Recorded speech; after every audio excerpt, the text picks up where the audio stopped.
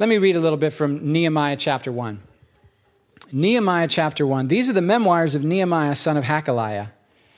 In late autumn, in the month of Kislev, in the 20th year of King Artaxerxes' reign, I was at the fortress of Susa, and Hanani, one of my brothers, came to visit me with some other men who had just arrived from Judah. Let me give you context.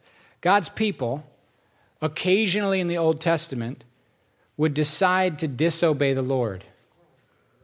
You with me? They would walk in the ways of the nations. They would do what's normal in the world. And when they did that, they were violating a covenant they had with God.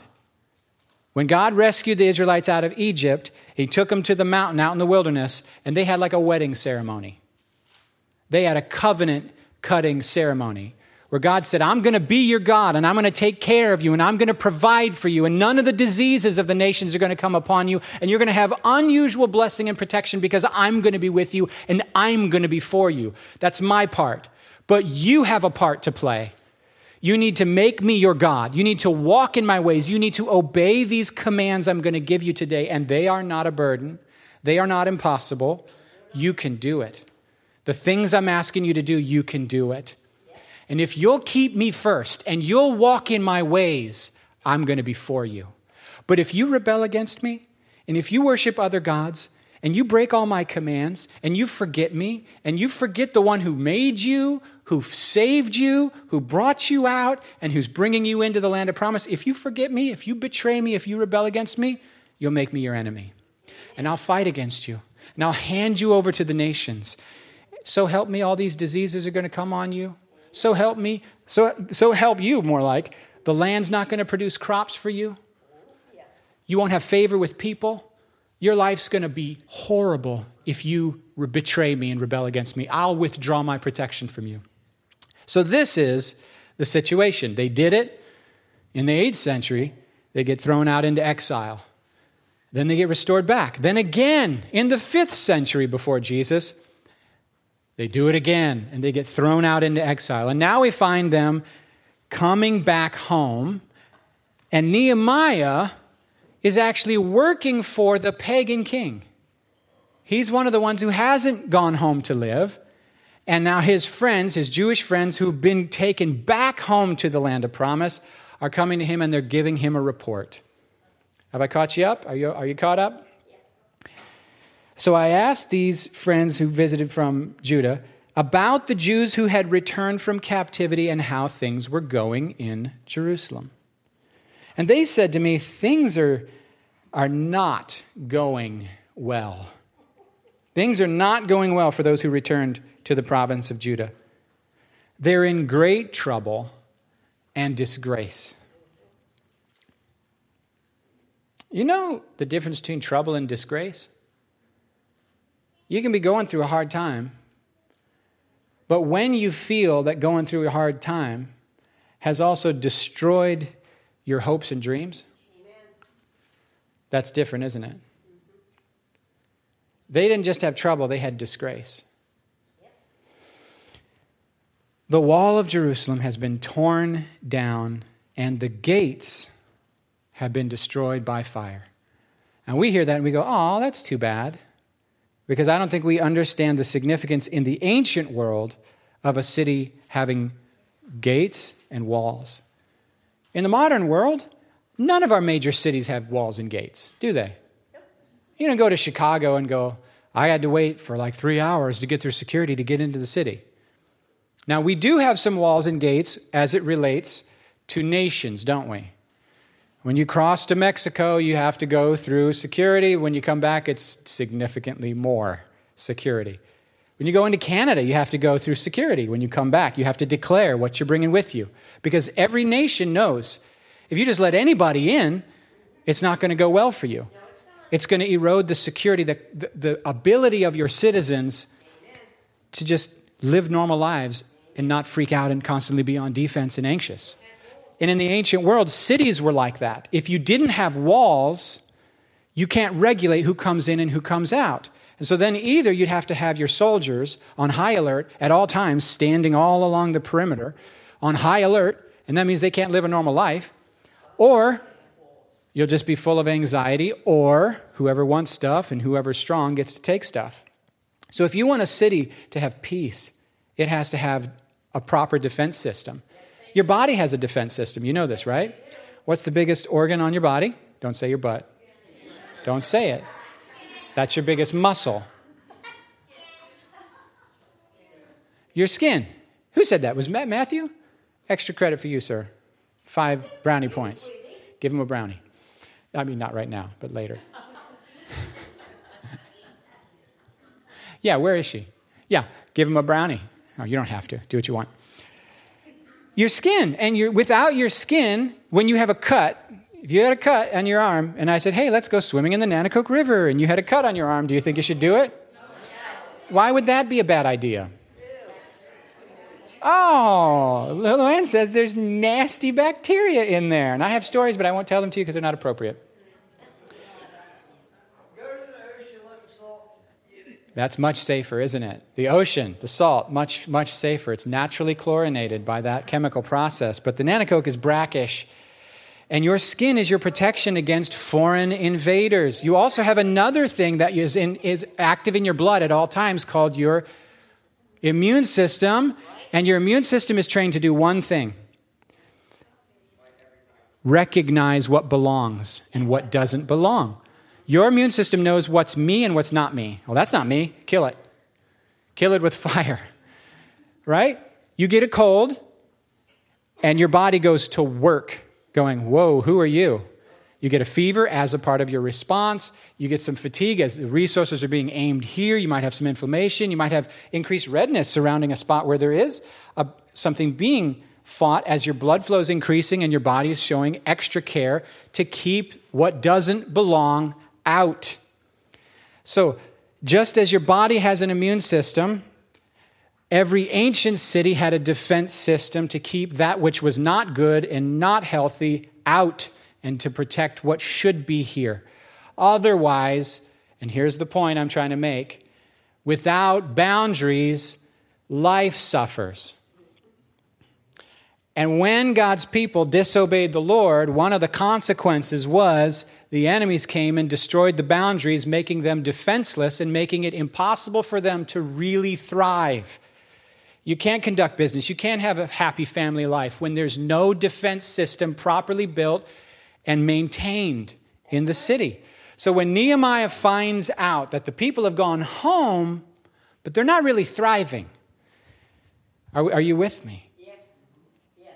Is it possible to be in God's will and not thriving yet? Is it possible to be where God puts you, but not how God wants you? Yes.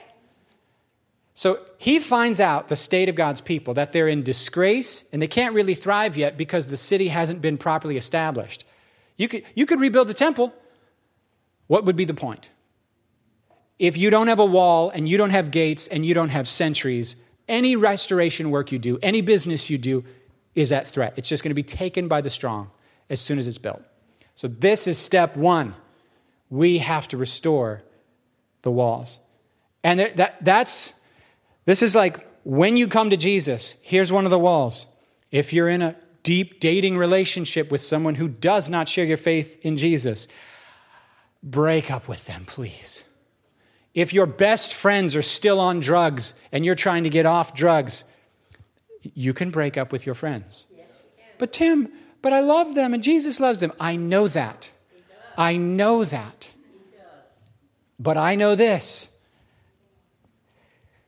You will become like the people you run with. He who runs with the wise becomes wise. A companion of fools, I'm just quoting the Bible now, a companion of fools suffers harm. If you yoke yourself to fools, you won't help them. You think you will. You think you will. Oh, my word. You know how many women have made their lives miserable hell trying to date someone as a form of saving someone? All right, okay, enough of that. When I heard, Nehemiah, when he hears the state of God's people, that their lives are a shambles and that there's no walls and no gates, it says this, when I heard this, I sat down and wept. I sat down and wept. In fact, for days, for days, I mourned. I fasted. That means nothing. No food, just water. I don't know, when was the last time you were so disgusted and so heartbroken over the state of the world that you intentionally said, I'm not eating food? I don't know. When's the last time you got news so bad you said, I'm not eating food now? So for days, he sits down on the ground, only drinking water, I think. He doesn't really specify. I know he's not eating food. And he prayed. Mourned, fasted, prayed. For days. Now, I'm just telling you right now, there's some churches where if you did that, we would say, oh, they've lost their vision of God's goodness. Oh, but they're living on the wrong side of the cross.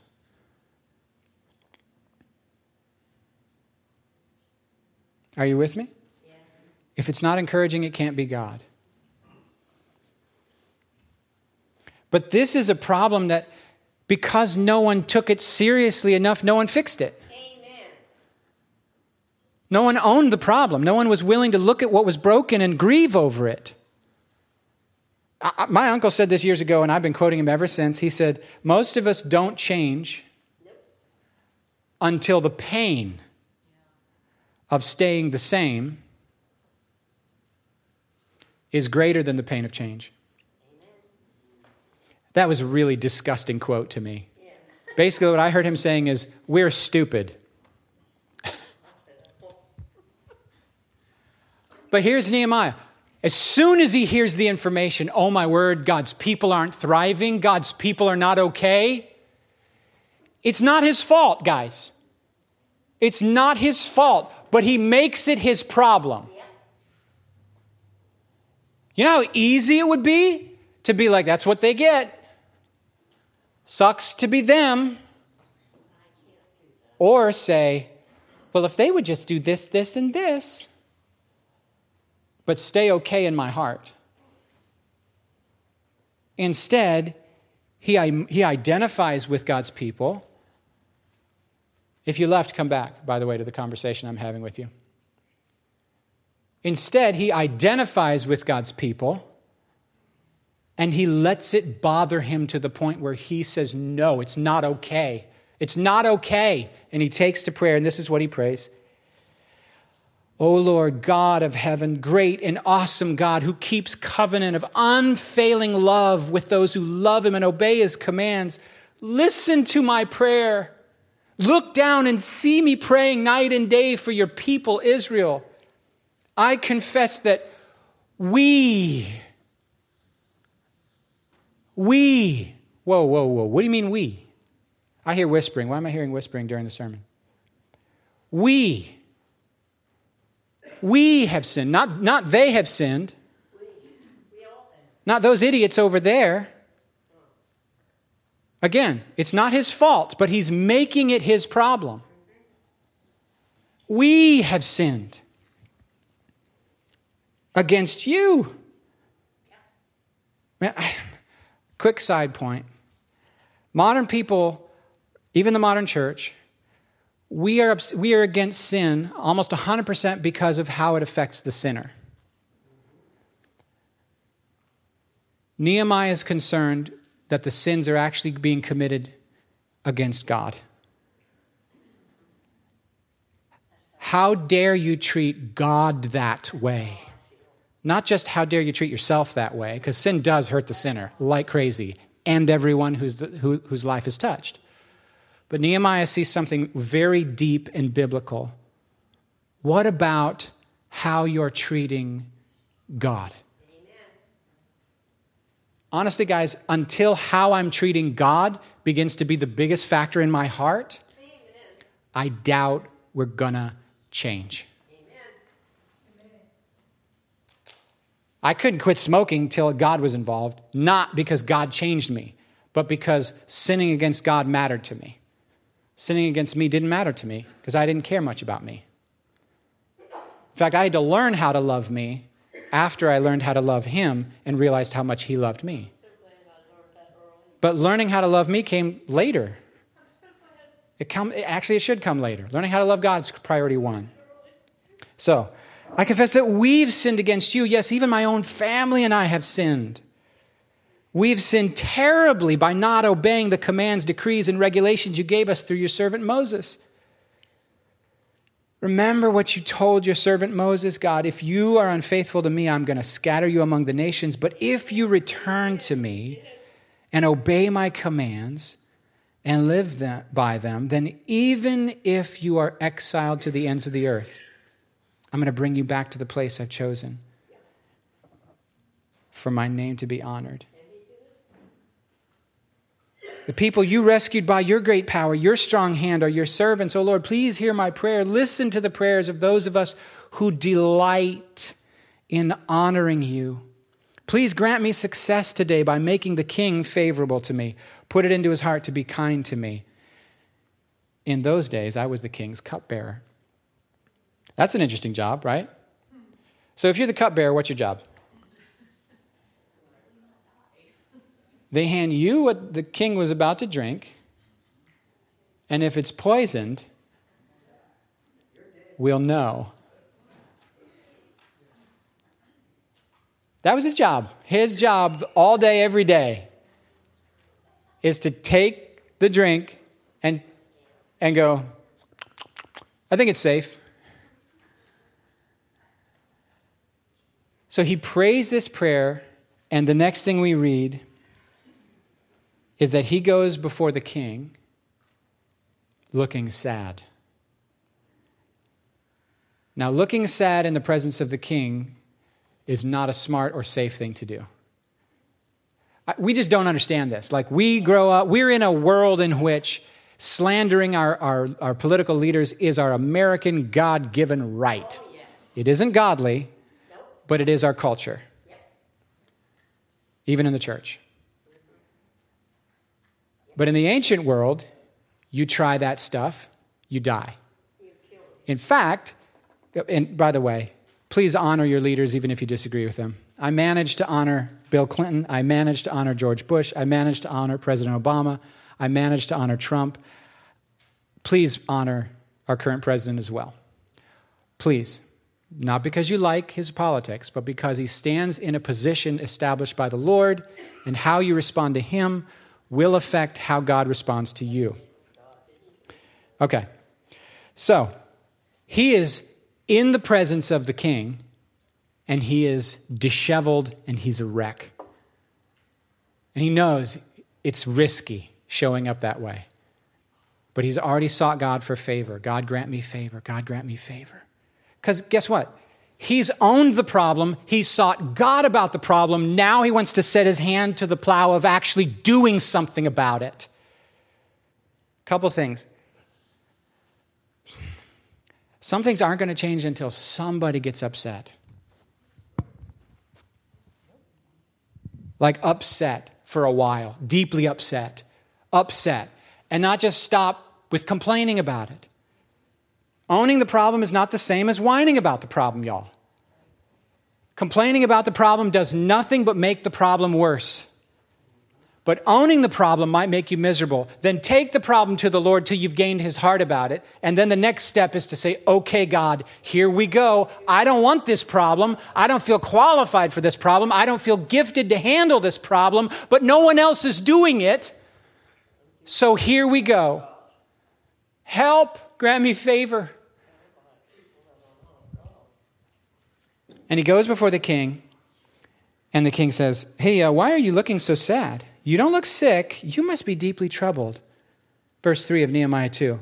Long live the king. How can I not be sad? The city where my ancestors are buried is in ruins, and the gates have been destroyed by fire. And the king asked, well, how can I help you? Nehemiah 2, verse 4. With a prayer to the God of heaven, I replied. Now, how many of you think he stopped the meeting and said, hold on, I'll be back, I got to pray. And then he got on his face and he said, our Father who art in heaven, hallowed be thy name, thy kingdom come. Then after he was done with that, then he sang a few songs, and then he had a couple scripture readings. And then after that, he said his requests. And then after that, he had a time of silence where he listened to the still small voice of the Lord. And then he got a nudge and a feeling and a gut. And he checked with 3 friends for confirmation before he took action. And then he came back to the king and said, okay, I did the stuff, and here's what I want. No, it was like 2 seconds. I prayed to the God of heaven, and then I said. I love that. So like throughout your day, you can pray to the God of heaven and then take your next move. I prayed to the God of heaven and then I prayed to the God of heaven and then I. It's not out loud. It's invisible. It's a little ting, quick prayer. I prayed to the God of heaven and then I replied, if it please the king and if you're pleased with me, send me to Judah to rebuild the city where my ancestors are buried. Long story short, the king says, yes, what do you need? And he says, I need people, I need money, I need resources, I need lumber, I need workers, I need help. So Nehemiah gets favor. He seeks God's favor and he gets it. He owns the problem. He seeks God's favor. And then he gets help from the secular authorities to help him build the kingdom. What if we did that? What if we worked within the structures of our culture that are, in our mind, not even God, maybe even against God, to help fund and like legislate and serve in the kingdom work instead of just going to the tiniest little group, our little people of God that we know. Not just the people of God, but only the people of God in our little church. What if we went, are you hearing me? Right? What I'm just saying. He owned the problem. He prayed about the problem. And then he went and he got assistance and legislation to help him fix the problem. And it says, and the king granted these requests because the gracious hand of God was on me. It's 12:04. We're going to see how this little series goes, but I would just suggest to you that without healthy boundaries in your life, without the ability to say no to that which God tells you to say no to, and the ability to say yes, without walls and gates, you may belong to God, but you won't be able to become the thriving, whole, healthy life that God intended. And so a lot of the work of God in people's lives is rebuilding. Sin's done a number on us. And some of us who know God, we've gone into exile. We haven't done it God's way, and it's broken down our life, and we need to rebuild. And some of us, this theme isn't about us so much personally as about the people around us or the lives affected by us or that we care about. And we need to hear the word that says, stop whining and complaining about it, stop judging and standing in separation from it, and actually grieve, actually weep, actually fast and pray and begin to own the problem, confess the sin to God, who is the main one who matters, and then begin to say, okay, God, now what? I don't feel qualified. I don't feel gifted, but somebody's got to do something. Here I go. Somebody's got to do something. The crazy thing about this book of Nehemiah, everything's waiting on leadership. Everything's waiting on leaders. And you go, well, what qualified Nehemiah to be the leader? Nothing. He was a cupbearer.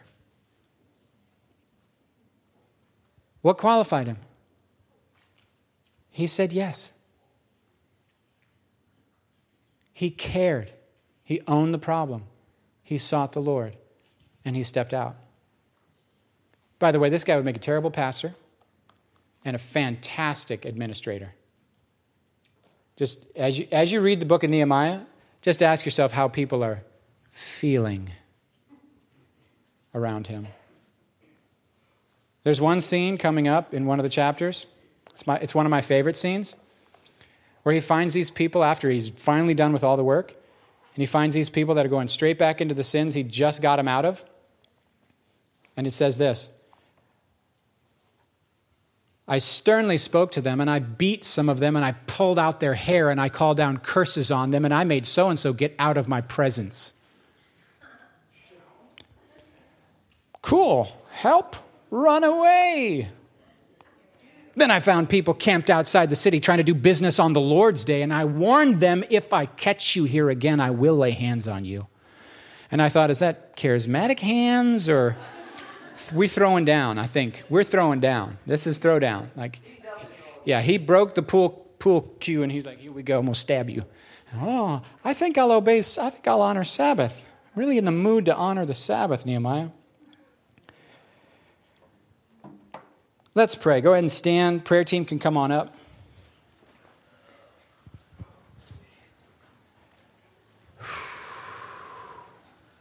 Are there any words of knowledge before I close in prayer? There are. What do we got? I got you. Just for anybody that needs physical healing, I felt that on me all morning. So, You got something? This morning, long story short, if anyone has been diagnosed or knows someone that's been diagnosed with an enlarged heart, would you please come forward and let me pray? Interesting. I know. Anything else, guys? Cool. All right, let's pray. Repeat after me. God, I belong to you. You love me. I am in covenant with you. You are for me. You are not against me. I resolve to do your will. I will sow to please the Spirit. I will put to death the acts of the flesh. I am expecting a good harvest. I'm seeking your face. Help me rebuild the walls. Establish healthy boundaries. I belong to you. I belong to you. God, you love me. God, you love me. God, you love me. Amen.